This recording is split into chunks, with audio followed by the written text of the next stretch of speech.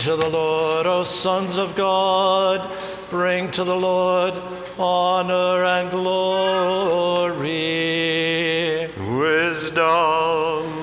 The reading is from St. Paul's letter to the Ephesians. Let us be attentive.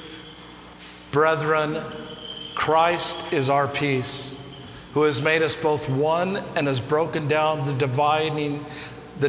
dividing wall of hostility by abolishing in his flesh the law of commandments and ordinances, that he might create in himself one new man in place of the two, so making peace, and might reconcile us both to God in one body through the cross, thereby bringing the hostility to an end. And he came and preached peace to you who were far off, and peace to those who were near. For through him we both have access in one Spirit to the Father. So then you are no longer strangers and sojourners, but you are fellow citizens with the saints and members of the household of God, built upon the foundation of the apostles and prophets, Christ Jesus himself being the cornerstone, in whom the whole structure is joined together and grows into a holy temple in the Lord, in whom you also are built into it for a dwelling place of God in the Spirit. Peace be to you, the reader.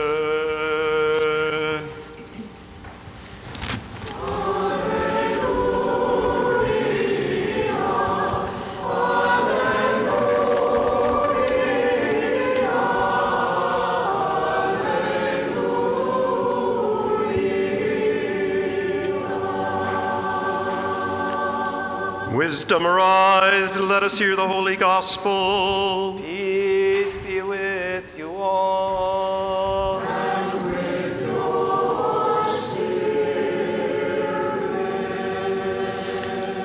The reading is from the holy gospel according to Luke. Let us be attentive. Glory to you, O Lord. Glory to you.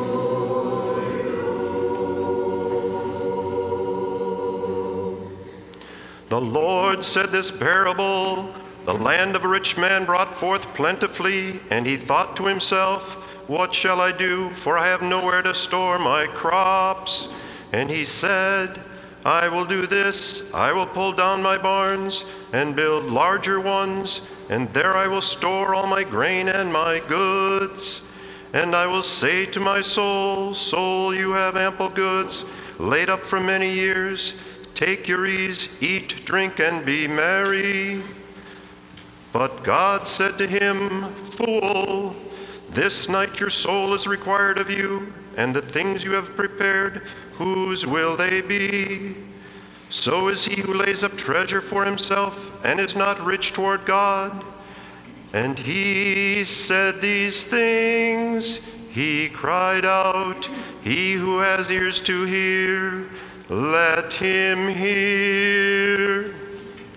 Peace be to you. Glory to you, O Lord. Glory to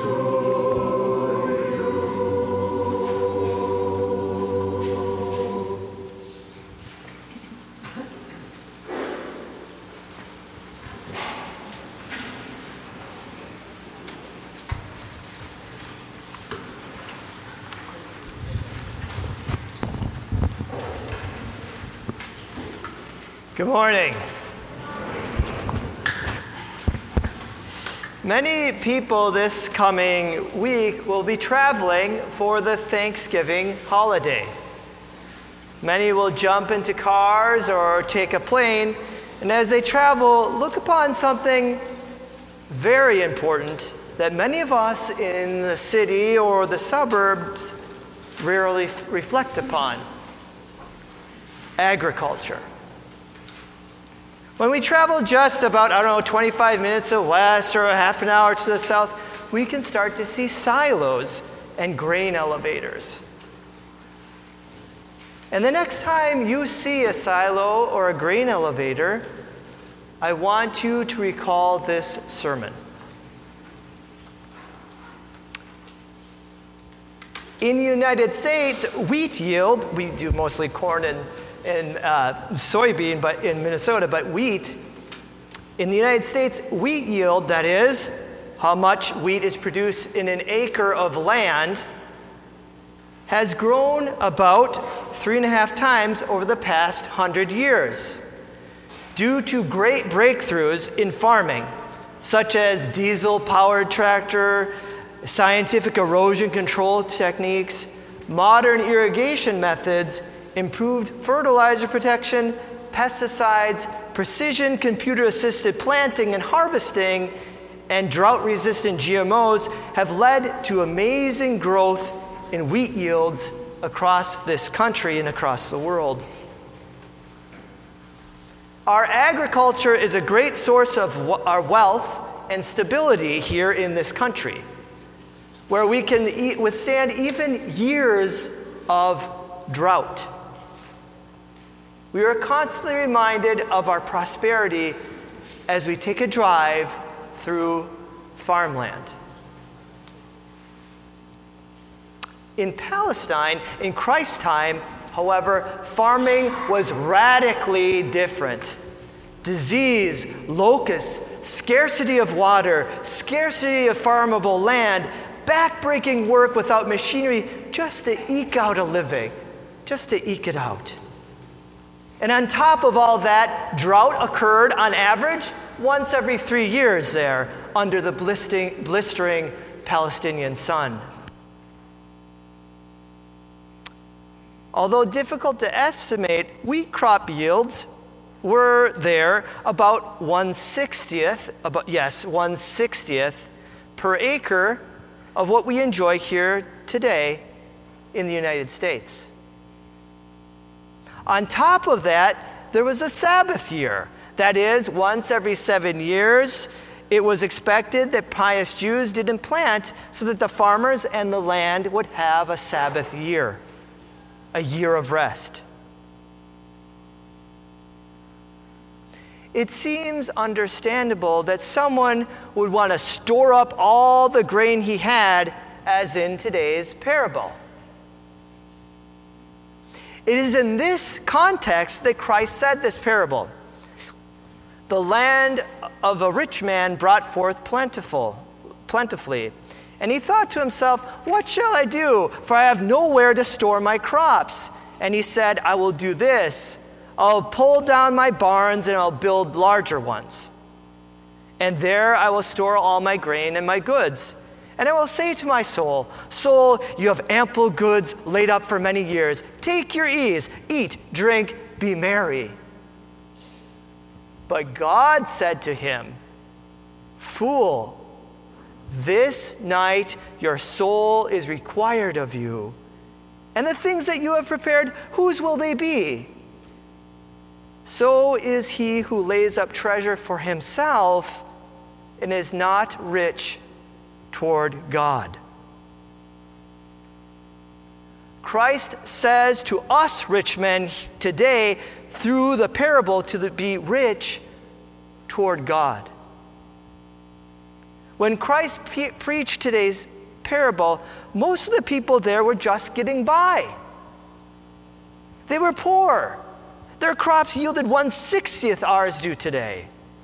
Yet Christ asked them to share and to give. It is a bit difficult to accept, but we must remember what God spoke through the prophet Isaiah. "My thoughts are not your thoughts. My ways are not your ways."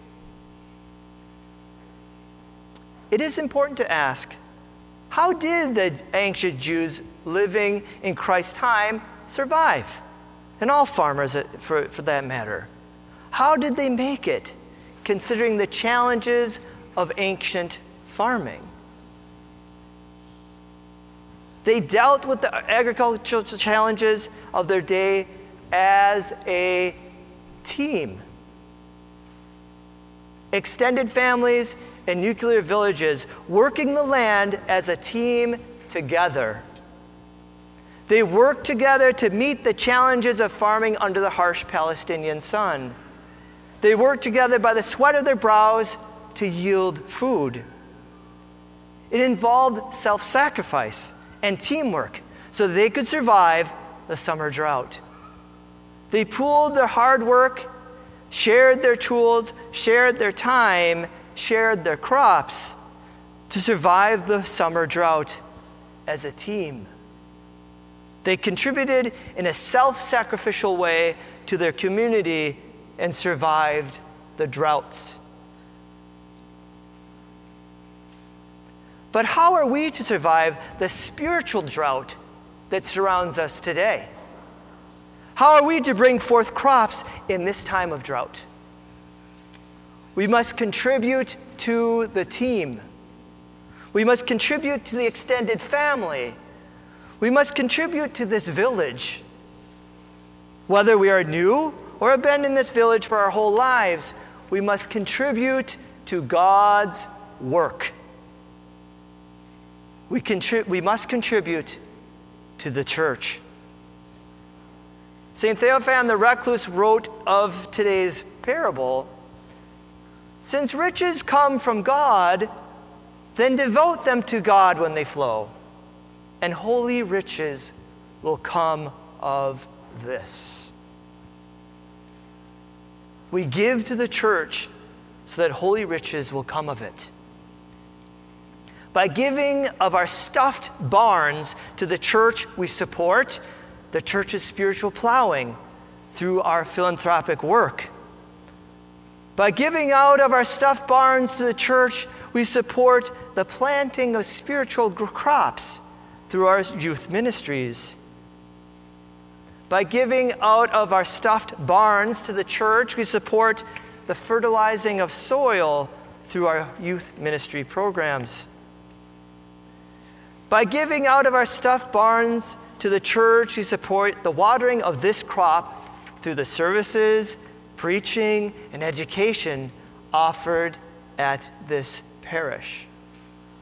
By giving out of the stuffed barns, of our stuffed barns, we get to the church, we support the weeding out of unchristian influences by supporting the teaching of our church.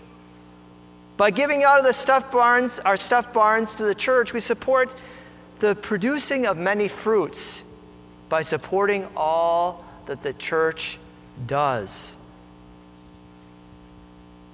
While we support our team, the church, we prepare for the final great harvest in the end of the age, when God will come back and judge if we were good farmers for his holy church. Our souls will be required of us. He will come as a thief in the night.